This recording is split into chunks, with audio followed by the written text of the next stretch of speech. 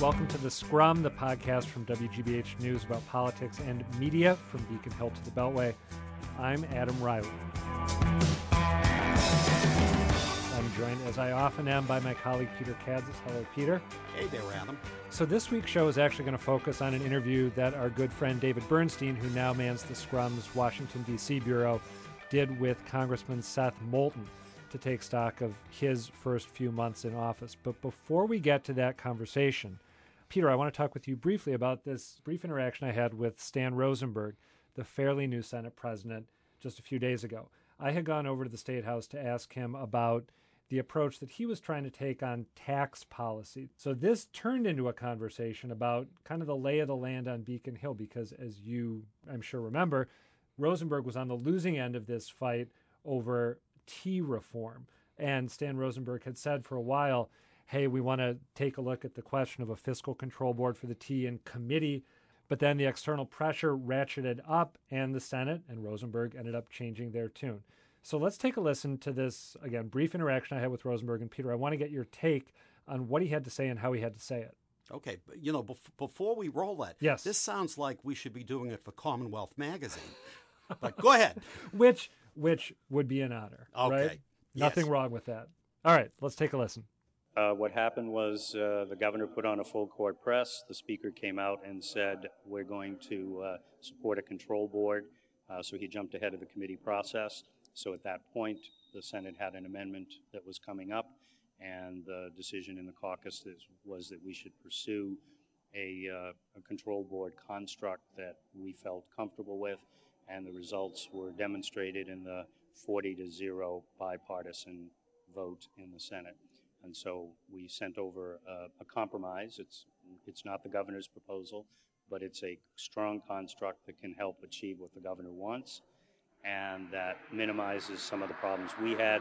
We didn't want a separate bureaucracy, and we didn't want to hand unfettered power to another entity. And so we accomplished both of those in our construct. And then the thing that I like actually the best about it is that the majority of the control board will actually be MassDOT members, including the chair, the Secretary of Transportation. So when the board phases out, the majority will still be in place on the board, so we lose no institutional memory or history of what was being done. So I think Senator McGee and Senator Tarr did a spectacular job negotiating with the governor and his staff through that, well, maybe 12-hour period to come up with something that everybody could live with. Are you frustrated that the full court press from the governor and the House Speaker coming out when he did and how he did, that it sort of forced your hand in terms of making you guys make policy in the budget process as opposed to the committee process? I rarely get frustrated.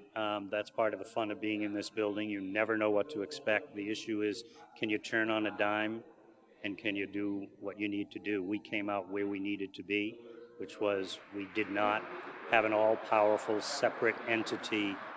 We had something that we think will work, and it's a kind of compromise that I think the process through the committee might have achieved as well. I wish it had gone through the committee, but, you know, when you're presented with an opportunity, you grab it and you run with it, and we did. We didn't hesitate. We saw the opportunity. We took it. All right, so Peter, what did you think of what Stan Rosenberg had to say there? Geez, I hate to say this, but we've got a Senate president who acts like an adult. We've got a governor who acts like an adult. We've got a Speaker of the House who's acting like an adult. What in blazes name is going on there? I thought he was very reasonable, very measured. I've had a lot. It's been very interesting watching the battle between the House and the Senate, because they're doing what civics books say they're supposed to do. They're trying to protect their prerogatives and extend their influence, but in a reasonable and creative way. And I think this is political conflict at its best. One of the things that struck me about the comments that Rosenberg made is that, you know, the stuff he said about, well, when you have an opportunity on Beacon Hill, you need to seize it. I've been around this building a long time. I know that things can change quickly. I could imagine those same words being uttered in a manner that was totally unconvincing. And I can imagine coming away thinking that the politician who'd uttered them in that unconvincing way was totally trying to BS me. But for some reason, the way Rosenberg said it, and I don't know if this comes across in just audio, I think it does, but talking to him in person, having him say what he did, I felt like he actually meant what he was saying.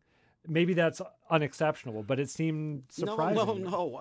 I now that you mention it, I know exactly what you're talking about. I think at the moment, and we don't know how long it'll last, this sort of triangle between the governor, the House Speaker, and the House Senate I think they're being very honest, very forthright, and they're not afraid to fight and jostle with each other. But no, I found him very convincing. I mean, he basically said, we didn't get everything we wanted, but we got enough. It's important for the process to move forward, and I suspect he'll be back to fight another day. All right, well, let's leave Stan Rosenberg there and turn now to the hallowed halls of Capitol Hill. Again, our good friend David Bernstein recently trekked over to the Longworth office building in Washington and sat down with freshman Congressman Seth Moulton. Hello, Congressman. Welcome to the Scrum. Thanks, David. It's great to be here. So, Congressman, you have been here, well, you got elected 6 months ago, and you picked a very good winter to not be in the greater Boston area. How are you enjoying Washington? Well, of course, I was back every Back in the district, of course. That's right. I actually go back every weekend, just about every weekend. Generally spend 4 days down in Washington, 3 back in the district. It was challenging to make the flights work with the storms. Oh, yeah. But also, of course, I wanted to be there for this historic winter and to understand what all my constituents were going through. Are you settling in here in Washington? You found a place to live, to stay in those 4 days a week that you're here and settling in with your daily life here? I have a place to live. I'm living with 2 fellow Marines who are, one's a federal prosecutor, one runs a company that does work in Africa and Afghanistan. So 2 great, fascinating roommates. I'm figuring out things in a place that's totally new to me. I'm one of the only freshmen with no political background whatsoever. I've never even been an intern on Capitol Hill. Mm-hmm. So I'm lucky to have a great team that supports me, but there's a lot to learn. We were just talking before we started taping about your chief of staff, who does not have a typical Capitol Hill background, comes from some tech companies and so forth. That's right. We all know that Congress isn't working right now, so I didn't want to just create a traditional congressional office. So I have a very outside-the-box chief of staff. He has a similar background to mine in that he served in the Marines and also has a business degree from Harvard and a degree from the Kennedy School. But then he went and worked for some startups out on the West Coast and brings a real innovative approach to getting our job done here in Washington. I think a lot of us think this guy's one of a handful of minority party freshmen coming in. So you're low on the totem pole within the low party on the totem pole. Are you running into, in terms of your office assignment with the office we're in now? Seems nice, but maybe not the premier of the pick that you could have had. But are you running into any problems being the sort of low man on the seniority pole? Look, we have a fine office, but I don't really care where my office is. I care about the impact I'm having on the debate. And I think the way to have impact as a freshman in the minority party is to be careful about picking your battles and speak up where people will listen to you. And certainly on issues with our veterans and with foreign affairs, as one of the few veterans in Congress and one of the only combat veterans, that this is a place where people listen to what I have to say. So I'm honored to be on the Armed Services Committee. Mm-hmm. And at a time when we're facing threats around the globe from ISIS, Russia, and Putin, and the rise of China, the uncertainty with Iran and the nuclear weapon, there are very important issues that we need to deal with as a country. And I'm fortunate that people are willing to listen to my perspective as a young veteran of our recent wars. I want to ask some of the things you've been dealing with on that front and on the budget, that's been recently going on regarding that. But I'm interested in you getting onto that committee in the first place. Again, sort of a freshman coming in, and also, again, this may just be sort of the pundit class thinking, when you take on and oust a member of your own party, you're not going to be you're not going to get any favors from the status quo there in Washington. But you got that committee that you wanted to be on. You just got named recently to head up a subcommittee on small business. So how have you managed? Has it been working relationships? Is it what have you been able to do to get to the places you want to be? Well, I've worked hard to build relationships, and I've worked hard on the committee. So, not everybody shows up to every hearing or asks the best questions. I've worked hard to do that. And the delegation from Massachusetts has been tremendously supportive, and that's made a great difference in getting committee assignments and figuring out how to navigate the Hill. That's been tremendously helpful. But overall in Washington, there's great respect for our democratic process. And even though there were many people on the Hill who campaigned actively against me in support of Congressman Tierney, they all respect the people's decision. And that's what I heard over and over again when I came down here in my first days on the Hill. Are they being helpful to you as you're looking ahead towards re-election? Obviously, there's no stopping. It always. And I know that you raised quite a bit of money in the first quarter. Have you found help from folks who were on the other side previously? Several other members of the delegation contributed to my re-election campaign. It's always, your first re-election is always the toughest, and so I'm honored to have their support. And we're obviously working hard as a team to build that support throughout the district as well. What have you been hearing from the district these days? Anything that surprised you? I mean, aside from the snow and cleanup from the winter. What I hear is a lot of enthusiasm for a new approach, for doing some things a little bit differently. For example, the fishing crisis up in Gloucester. I mean, for years, really decades, it's been the fishermen versus the environmentalists. And we came in and said, look, you're all after the same thing at the end of the day. We all want a sustainable fishery. That's what the fishermen need to continue to apply their trade for years to come. That's what the environmentalists demand. And it's what NOAA has a responsibility as the regulator to ensure. So rallying around that common interest of finding a sustainable fishery, we tried to get people together on the science. And we're able to push through one of the first regulatory changes that the fishery has seen in a long time. The change makes it easier to fish alternate species that are doing pretty well, but the cod, which is the species that's really been hurting lately, is the fishermen have voluntarily agreed to further reductions in their catch. So it's a change that's better for the fishermen, but it's also better for the fish. And that's emblematic of the kind of different approach that we're trying to bring to problems in the district.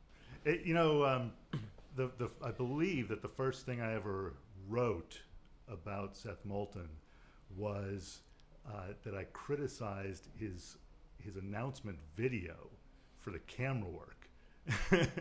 I said whatever he might have been saying, it might have been smart, I don't know, but the camera work was so distracting to me that I couldn't even watch it. So, he seems to have gotten over that, I think. Have you gotten over that? We've tried to move past your first column. Yes, thank you, David. I'll try to find something nice to say to make up for that. But let me ask you about. I believe you just had, speaking of Gloucester, police chief from Gloucester. Chief Campanello came in.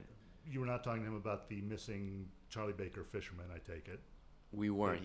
He still hasn't been found. Hasn't found him. But I'm sure the police. But we're talking about something that's incredibly important, which is Yeah. opiate addiction. And Chief Campanello has taken a lead on this issue, really not just for Gloucester, but for the country. I mean, people across America are paying attention to what he's doing. And he's saying that basically if you come in as an addict, you can turn yourself in to the police and you won't get arrested. You'll be put immediately into a treatment program. And Chief Campanello speaks with tremendous credibility on this issue. He's been the chief of Gloucester for 3 years, but before that was a police officer in Saugus and did 7 years as a narcotics officer. And so he has been fighting the fight on the streets of the North Shore for years and has just recognized that despite all their good work, simply addressing the supply, the drug dealers, the drugs coming into the country, it hasn't worked. I mean, we've seen opiate overdoses rise about 90% from 2000 to 2012. In Lynn, the biggest city in the district, 280 overdoses last year, 35 of which are fatal. So it is an unbelievable problem, and clearly our past approach hasn't been working well enough. And so Chief Campanello has had the courage to try something radically new, and a lot of people are paying attention. Over 2 million visitors to his Facebook post. 2 million visitors to his Facebook post just in the past couple weeks. It seems to me, I've been having a lot of these conversations recently about this issue, and it seems to me like we're in a period, a sort of a unique period, especially in Massachusetts, of agreement in terms of the importance of it, the general approach, in terms of looking at the demand problem, and services side on that side. Charlie Baker ran on it, seeing it, up in the North Shore, among other places, near him. The Attorney General of the state ran on it. Mayors in a number of cities, including Boston, are very attuned to it. What's needed to turn all that rhetorical support, and I think heartfelt support, into, like you say, an actual approach that can work? Is everyone working together to try to find I think we are. Money, the right services, and everything? I think we are. I introduced Chief Campanello to Governor Baker right here in Washington, and of course the governor had already heard about the work that the chief is doing. But this isn't even just in Massachusetts. I mean, Congresswoman Catherine Clark is working on a bill with Senator Mitch McConnell. Right. And those are two names you wouldn't expect to see together on a piece of legislation.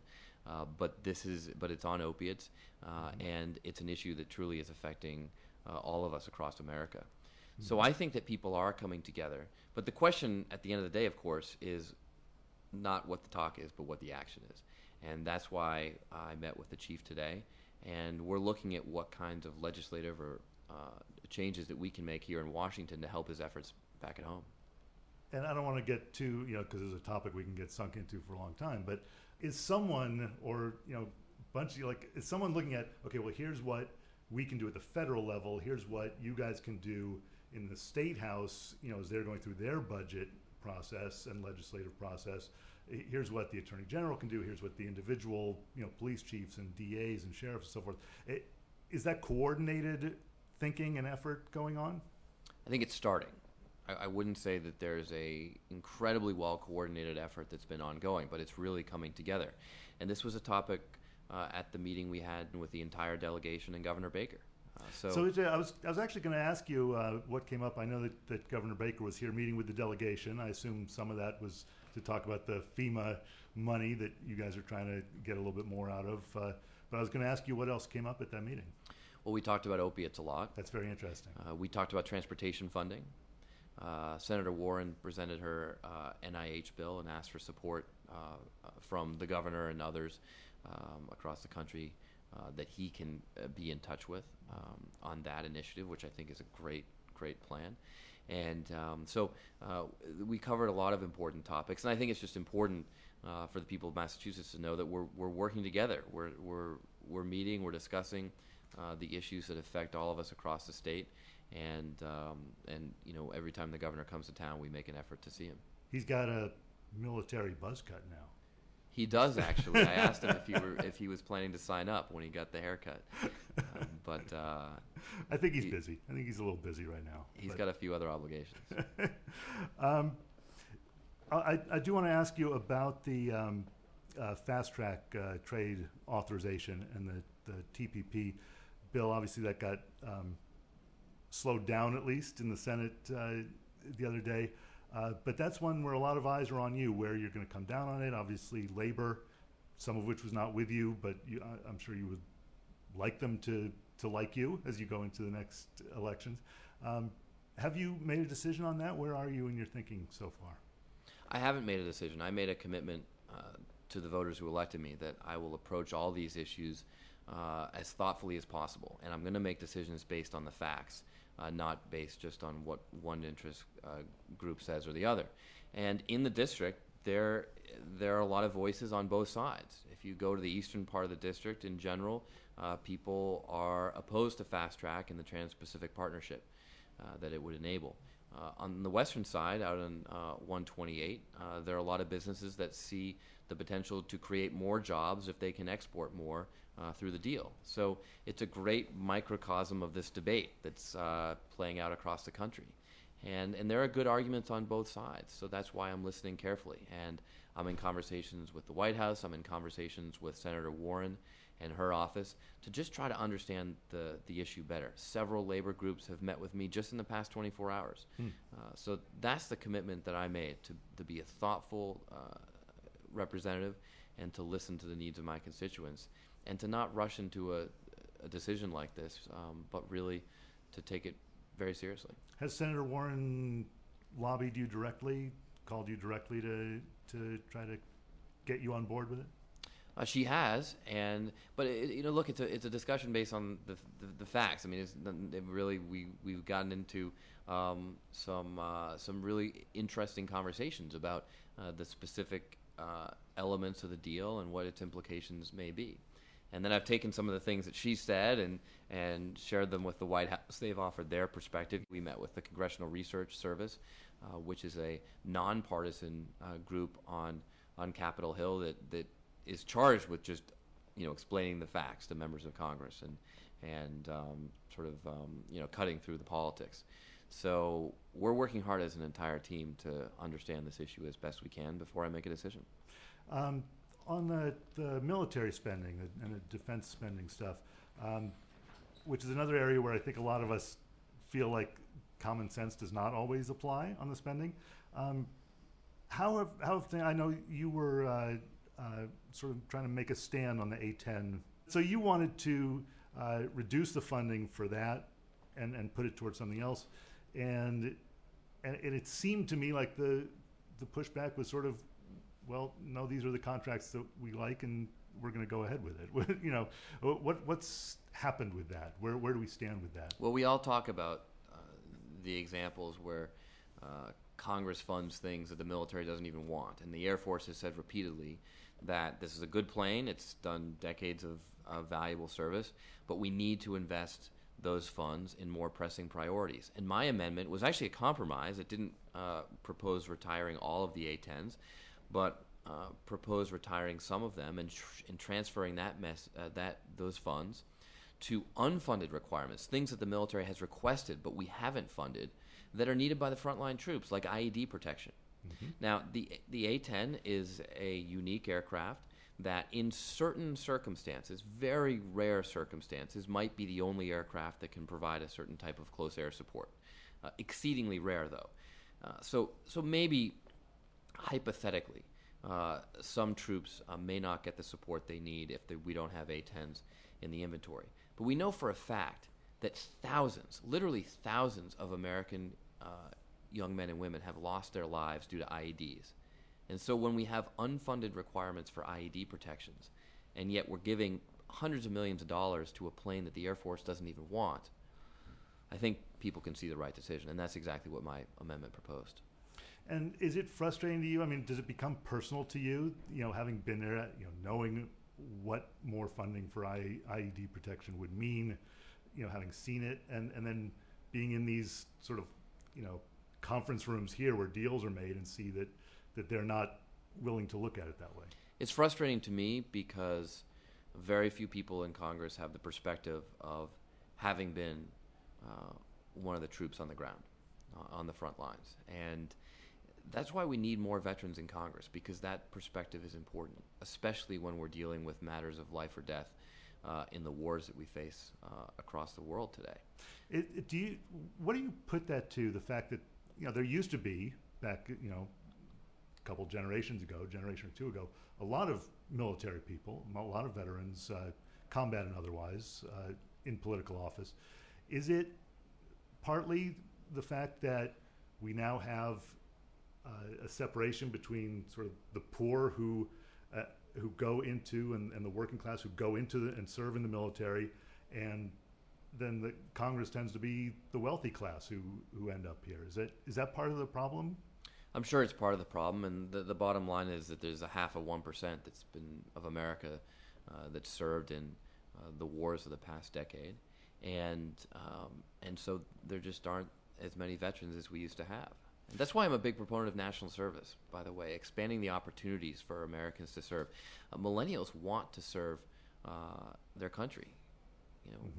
It's one of the, so we've got to give them those opportunities. There are about 5.5 applicants to AmeriCorps for every one AmeriCorps slot right now. So even if we just increased opportunities for national service, more young Americans would get to serve their country, whether in the military or in the Peace Corps, City Year, a lot of different opportunities.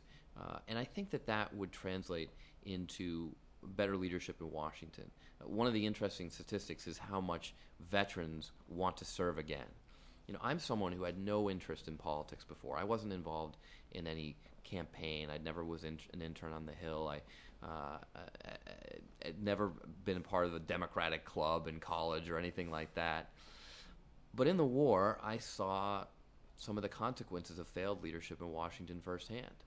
And coming out of that experience, decided that I wanted to serve the country again. And fundamentally, that's why I'm here. And I know I want to let you go because I know you've got meetings to go to, but do you feel like you've changed in your perspective at all, or has anything changed you since you've actually gotten here and now that you see what it is and everything? Has it altered your perspective at all in the 6 months or so? One of the things I've been disappointed to see here is how much the partisanship is institutional.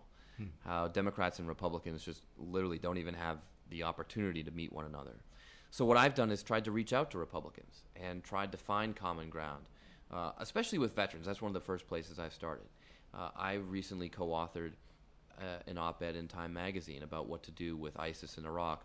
And I co-authored it with a fairly conservative Republican from Oklahoma, someone who you wouldn't expect to see together with me on many issues. But I thought it was a powerful statement to have someone from a very different part of the political spectrum, really representing a very different constituency, agree with me on this important challenge facing the country.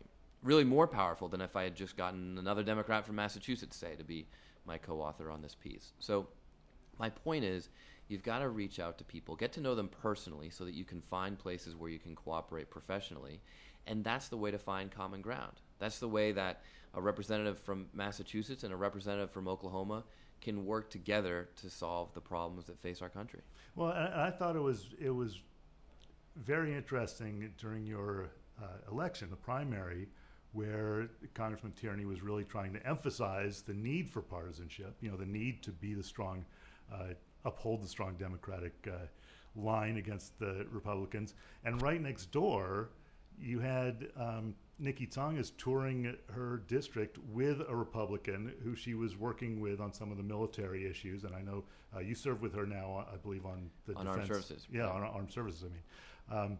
So are you able, on with her and with, you mentioned Catherine Clark, is there sort of are things actually happening? Is there some reason for hope for people who want to believe that kind of stuff can happen? I think there is. I mean, let's not get too excited here. There are a lot of challenges that we face every day, and the partisanship is serious. It's serious and severe. But I sense a change, and I hear a lot of people talking about the election in 2014 and how across the country, whether Republican or Democrat, they heard from the American people that folks are sick and tired of this hyperpartisanship, and they recognize that that's what has made Congress so ineffective. And in order to get things done, we've got to find common ground across the aisle. I look at my experience as a Marine. In my platoon, I had Marines from all over the country, from Massachusetts and Vermont, but also from Alabama and Texas, from a gated community outside of Park City, Utah, and from inner city Brooklyn, New York. We came together with remarkably different backgrounds, different religious beliefs, different political beliefs. But at the end of the day, we were able to set aside those differences to do what's best for our country. And, I think that's what Americans expect of Congress as well. In the House of Representatives, there are 435 representatives from different parts of the country, each with different constituencies and different priorities.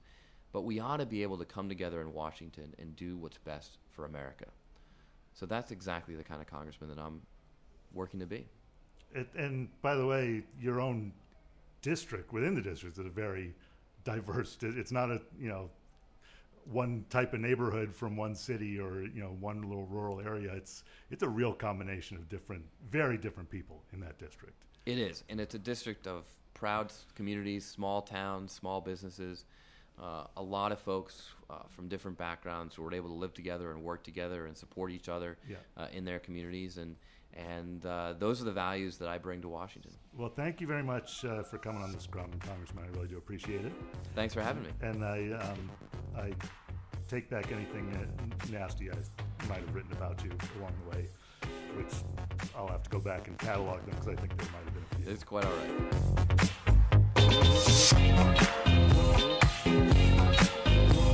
And that is going to do it for the latest installment of the Scrum. Peter Kadzis, as always, thanks for being here. It's a pleasure. If you like what you heard today, then please subscribe to the Scrum on iTunes.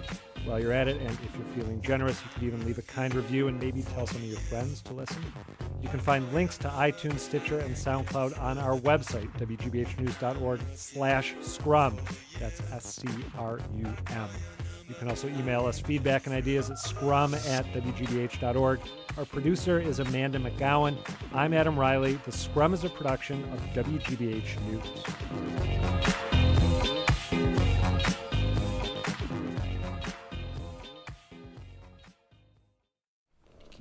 Can you pass me that coffee, please? Yeah. Thanks. I'm not falling asleep. No. Warm liquids are good. I have that effect sometimes.